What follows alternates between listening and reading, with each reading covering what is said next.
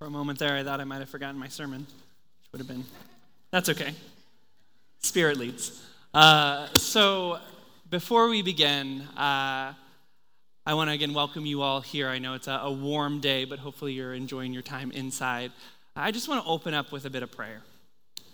God, thank you for bringing us to this space. We pray that you enter this time, Lord, and that it's your word and your movement that people hear now, Lord, that you use whatever words might be on that paper as a conduit for what you're planning on moving people for. In your loving name we pray. Amen. Okay, so I actually want to start with an activity. And what I want you all to do is you have a pen. Some of you take notes and things. If not, there's probably something on your chair that you can use. I want you to basically make almost a tic-tac-toe pattern on something. Whatever it may be. And you can do this in your mind if you're someone who's less visual. I'm just a very visual person, so I need to write it down. What I want you to do, and I stole this activity, so if you don't like this activity, feel free to make fun of it all you want. You won't hurt my feelings. But apparently I have a very small space I can walk in. So I want you to think about the 8 either houses or apartments or living spaces physically nearest to the place that you live. I want you to think about those 8 spaces. I know in DC we have a lot of different living types. So some of you might live in a house, some of you might live in an apartment, some of you might live in a different space. But I want you to think about the 8 sort of people or families that live nearest to you. And I want you to write down their names. So the 8 people geographically closest to you, and write down their names.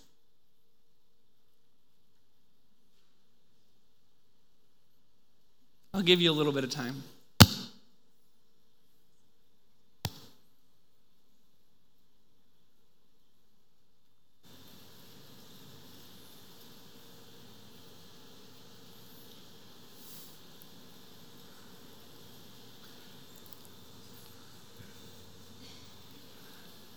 Okay, I'm going to give you about 15 more seconds.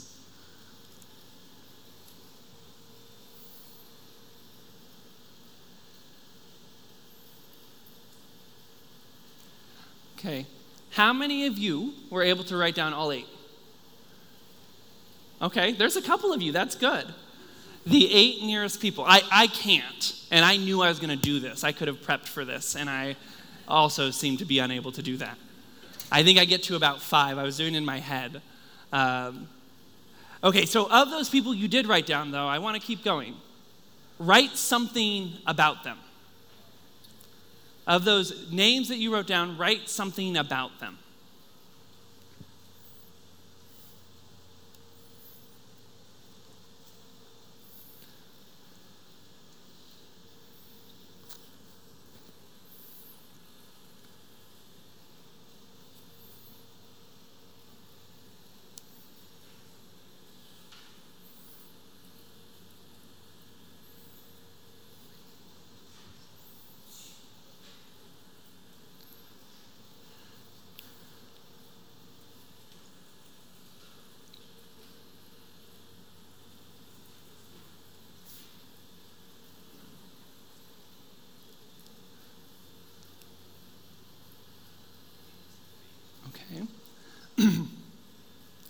Now, as you write something about, a fact about that person, the last layer I want you to think about is, can you write something that would be an in-depth piece of information you wouldn't know by just looking at them or observing them?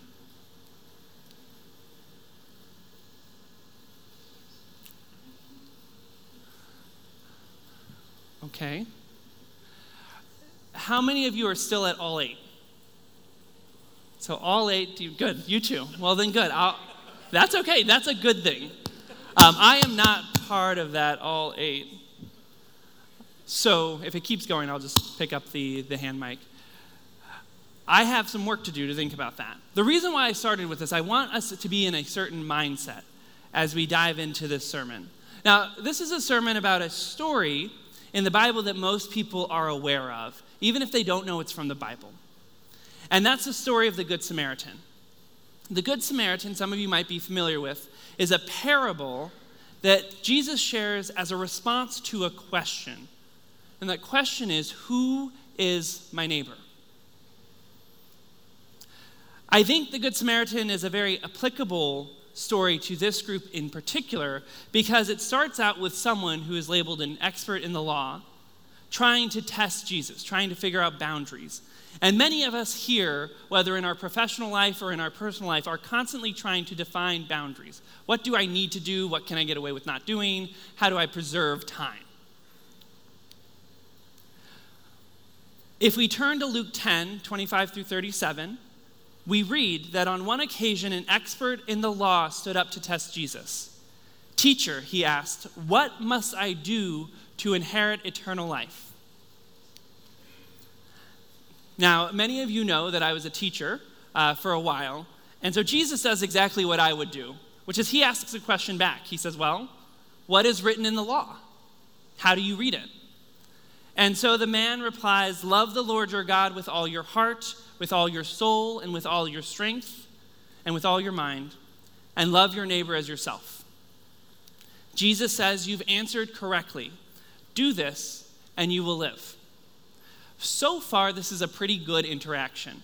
Right? We have a positive interaction with Jesus where he reaffirms what we often refer to as the Great Commandments. But then the man continues. Now, are any of you familiar with the phrase, "I'd rather keep my mouth shut and be assumed to be ignorant than open it and remove all doubt"? This is actually probably one of the best examples of the Bible of where that applies. So he says, and it reads, but he wanted to justify himself. So he asked Jesus, "And who is my neighbor?" Now, there's two important things here. Luke, who's the author of this gospel, found the why, the motivation behind him asking this question to be really important. Because Luke writes, but he wanted to justify himself. So the expert was not asking because he was genuinely seeking an answer, but he was asking it to find out the line. Right? He was asking, well, how many people do I actually have to love as myself? And how do I get out of this as much as possible? That's what he was asking. The expert was changing loving his neighbor into a task instead of understanding it as a way of life that we're called to. The second, the man, I think, genuinely expected a straightforward answer from Jesus. And part of that is that culturally there were a lot of lines set up by the Pharisees and the Sadducees. How do I keep kosher? How do I do this? And it was a list of do's and don'ts. And it seemed like here the man genuinely expected Jesus to give him a list of do's and don'ts so that he could figure out which neighbors he was supposed to love. Instead, Jesus shares a parable of the Good Samaritan. So if we continue to read, Jesus replies by saying, "A man was going down from Jerusalem to Jericho when he was attacked by robbers. They stripped him of his clothes, beat him, and went away, leaving him half dead. A priest happened to be going down the same road, and when he saw the man, he passed him on the other side. Likewise, a Levite, when he came to the place and saw this man, passed by on the other side. But a Samaritan, as he traveled, came where the man was, and when he saw him, he took pity on him. He went to him and bandaged his wounds, pouring oil and wine. Then he put the man on his own donkey, brought him to an inn, and took care of him. The next day he took out 2 denarii and gave them to the innkeeper. 'Look after him,' he asked, 'and when I return, I will reimburse you for any extra expense you may have.' Now, after telling this story, Jesus turns to the man and says, 'Which of these 3 do you think was the neighbor to the man who fell into the hands of robbers?' The expert replies, 'The one who had mercy on him.' And Jesus tells him, 'Go and do likewise.'" Now, the Good Samaritan is a parable that Jesus uses to help us better understand the Great Commandment, to love God and to love our neighbors as ourselves. There's some cultural understanding that's really important to understand what the Good Samaritan is talking about. First, Jesus was making a point by the characters he uses. The priest and the Levite are both not only Jewish people, right, but they are supposed to be Jewish people in high regard. They're the religious people in the Jewish people. They're supposed to be the models in the community of how we're supposed to interact. And it's these models, these ideal neighbors in some ways, they're the ones who fail to be neighborly. Equally important is understanding that Jesus chose a Samaritan on purpose. Some of you may be aware that the Samaritans and the Jews were not friendly towards each other. They didn't get along at all. They couldn't eat meals together. They didn't interact in the same spaces. They were communities that didn't like each other. And so in the same way, when you hear a Samaritan was the one to act neighborly, that would have had an immense impact on this community that's hearing this parable. So the characters are important. I do think, though, that our societal trend is to latch on to this second definition, to identify neighborliness with the Samaritan, and to ignore the first lesson in this story. In fact, in some ways, the way we talk about this story, right, we label it the Good Samaritan. How many of you learned the story of the two Jews who didn't follow what Jesus told them to do? Right? No, we focus on the positive, but I think we have a lot to learn from the other two. We talk about this idea that we're serving our neighbors, and often when we talk about that, we actually list the organizations we're involved in, the service that we do, the actions we take to help others, and those are really important things. I'm not saying that we shouldn't do those, right? Our service to others are really important. Yet we, like the priest and the Levite, often ignore our own neighbors, the people that live right next to us, without thinking about it. When I was in Sunday school, the Good Samaritan lesson was always about celebrating the good works of the Samaritan man. He was the star. But I think we have as much to learn from the other two characters as we do from the Samaritan man. If we're to be serious about the greatest commandments in the law, which Jesus said were, love the Lord your God with all your heart, all your soul, and all your mind, and love your neighbors as yourself. In fact, we read in Matthew that he goes as far to say that all the law and the prophets hang on these two commandments. And so if we are serious about following Jesus, we have to take these two commandments seriously. Then we have to answer two questions. The first is what this guy asked, who's my neighbor? And the second is, what does it mean to love them? So when we look at the story of the Good Samaritan, we often conclude that the thing we're supposed to take away from that story is that everyone is my neighbor. And while this is, I think, true, and I do believe we as Christians are called to love every person, I want us as a church to get more focused. You see, the challenge is that when we decide that everyone is my neighbor, we then use that as an excuse to avoid the implications of the greatest commandments. If everyone is my neighbor, we think, then Jesus can't possibly expect me to love everyone as deeply as I should. We need to start at home what we preach and present to the world. So, who is my neighbor? Let's start with those 8 people. When Jesus, or 8 houses, however you define them, because when Jesus talked to this audience, when Jesus shared this parable, everyone in that crowd knew, just like we in this crowd understood, that the priest and the Levite messed up. They did not demonstrate what it meant to be a good neighbor. Similarly, right, whenever we interact, whenever we think about our own neighbors, we fail to show the same thing. We are often, or I will say I am often, much more like the priest and the Levite whenever I interact with my own neighbors than I am like the Samaritan. And that's important for us to understand. I'm not saying we need to stop at these 8 people, right? This is important. But until we can get our own neighborhood in order, how can we even begin to think about healing the world? Before we really demonstrate love towards the person that's within 20 feet of us, how can we start the work to heal the world? We as a church, and Jess just said it today, right? We commit ourselves to making a difference in our communities and in the world. But if we want to be a church that's serious about community transformation, then we have to be serious about caring for each other as genuine neighbors. And that has to be our first step. So if we're to accept what I've laid out here, right, that the greatest commandment challenges us to love our actual neighbors as much as it challenges us to love our metaphorical ones, then we need to get serious about what that love looks like. Love requires action. The church, and I think particularly churches in urban areas, need to return to the basics when we define our neighbors.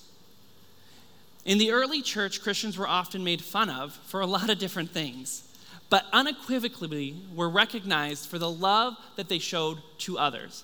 In fact, Pastor Kevin often cites many early scholars which would talk about this idea that Christians will give you everything but their women. This is radical love, right? Being able to give of yourself. So then, what does it mean for us to actually follow the greatest commandments in loving our neighbors? God invites us to love the way he loves. And that should be a bit unsettling, because the love that God showed had him send his son to die on a cross. And that is the same love that we are called to. Reverend Peter Gomes put it this way. He said once, to love God is one thing, but what is it to love what God loves? This is not as easy as it sounds, he writes, for God's love at times seems less discriminating than our own. We tend to love those things and persons agreeable to us. The notion that God could love things that we cannot is a hard pill for us to swallow. So the model of love I think we feel more comfortable in is a romantic comedy, where we fall in love quickly because it seems to match our perfect image of what it's meant to be. We as quickly break up, run away, or somehow end up in an airport when it's not working. And then it resolves only whenever they begin to meet our expectations again. But as always, Jesus' life and ministry turns this transactional love upside down. To understand the love we're called to, we must look at love's best model, which is the life, death, and resurrection of Jesus Christ. Now, when people ask me, what does unconditional love really look like? What's this love we're called to look like? I can't help but always return to the Passover meal, the last meal that Jesus shared with his disciples. That's the meal that we celebrate by coming to this table every week. This is the moment where Jesus calls to his disciples, and he picks up the bread and says, and he breaks it, and he says, take, eat. This is my body broken for you.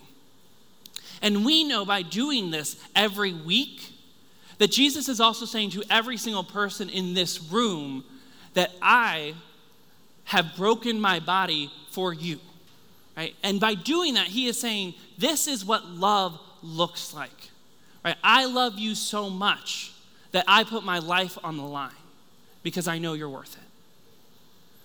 Now, we often focus on that moment and that beautiful moment where he's sharing this meal with his disciples and what that means. But honestly, I often wonder how Judas felt in that moment. Now, for those of you who aren't familiar with the story, Judas Iscariot was one of the disciples, but also was to be the person that would betray Jesus. He was at that table.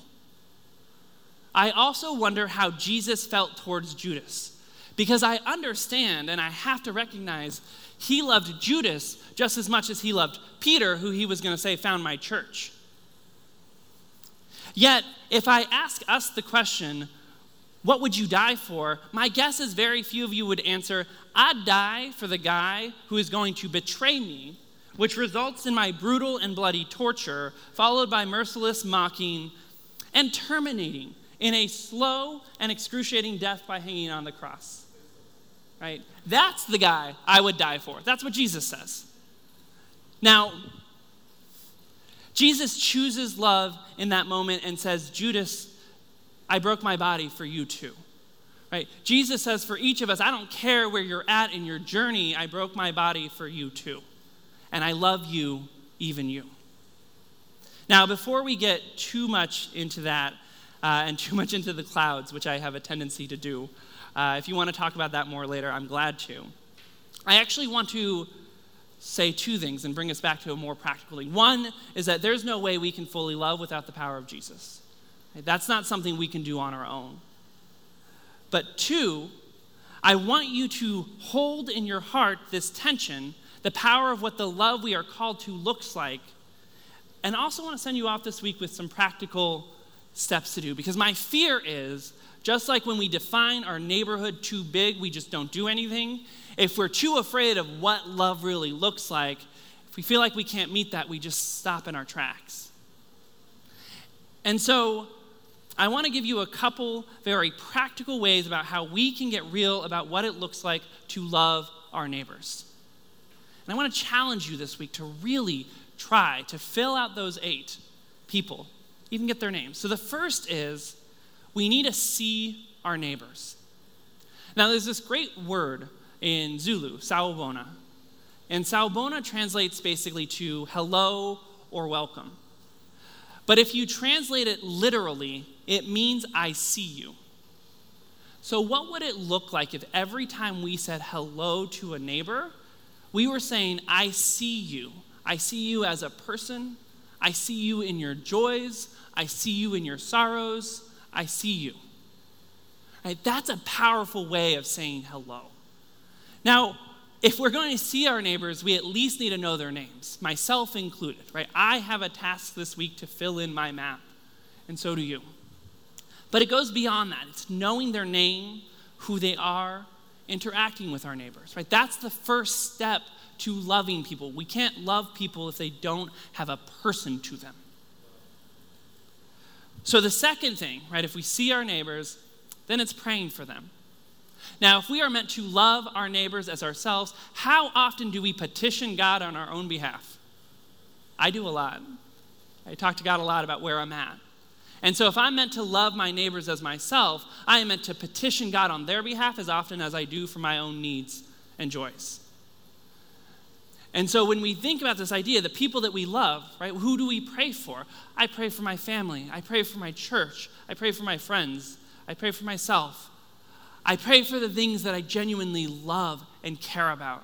And so if I'm to love my neighbors, I need to pray for them as well. And so if you're new to this, if you're like, listen, I wasn't able to fill out anyone on that list, and right now I got a lot of work to do, those are the 2 things I want you to walk away with this week. See your neighbor, pray for your neighbor, right? Get the names. Just start at that step. It's the first practical step to thinking about how we live out loving our actual neighbors. Now, if you're like the Chesneys and you're like, listen, we got this down, we're the model, good thing one of them's an elder, right? We can look to them. Then there's more we can do, right? We don't just stop at knowing their name and praying for them. The third practical step we can do is rejoice when our neighbors are joyful and mourn with them when they're sad. Because when we genuinely love someone, we are excited in the moments that they celebrate. We're excited for their accomplishments. And when we know someone, we feel when they feel hurt. And so the next thing, right, when we really are starting to show that we love our neighbors, we're living life with the people around us, right? So we know when they're joyful and we're excited. We know where they're mournful. And the last thing I would say, because some of you are probably sitting there saying, all right, but you don't know my neighbors, right? Or you might be saying, like, I don't know, I'm too afraid to mess up. I've been living there for a while. I'm afraid of what this looks like. I need you all to provide grace. Grace to yourself and grace to your neighbors. And that means, yes, there might be a time that you mess up in some ways, make a mistake, unintentionally offend someone. You got to give yourself grace, and you got to seek to learn from that moment. But the other side of that is your neighbors might also make mistakes in interacting with you. And so I challenge you to seek to understand. In fact, I would challenge you to try extra hard for that one neighbor you're least excited to love. Right? Maybe 2 or 3, I don't know your neighborhood. But I would almost take the order and say the people I'm most excited to get to know, and then flip it upside down. on where you start to get to know them. Because we're called to love all of our neighbors. So over the next several weeks, we'll dive deeper into this topic together, and we'll wrestle with what it means to follow these greatest commandments and really love our neighbors. Particularly given the tumultuous last couple weeks, it's so very important that we as a church get this right. And to understand really what this calling to love our neighbors, both our actual neighbors and our metaphorical ones, looks like. So while yes, and I don't want you to lose this, everyone's your neighbor, and everyone should be shown the power that is the love of God. Right? We've got to get back to the basics. Your neighbors, right, these metaphorical neighbors, the neighbor that the Samaritan helped, these include your actual neighbors that myself included cannot name. Right? That should convict you. That should be on your heart. And love for them should look as radical and unconditional as the love Jesus has shown you. Let us pray.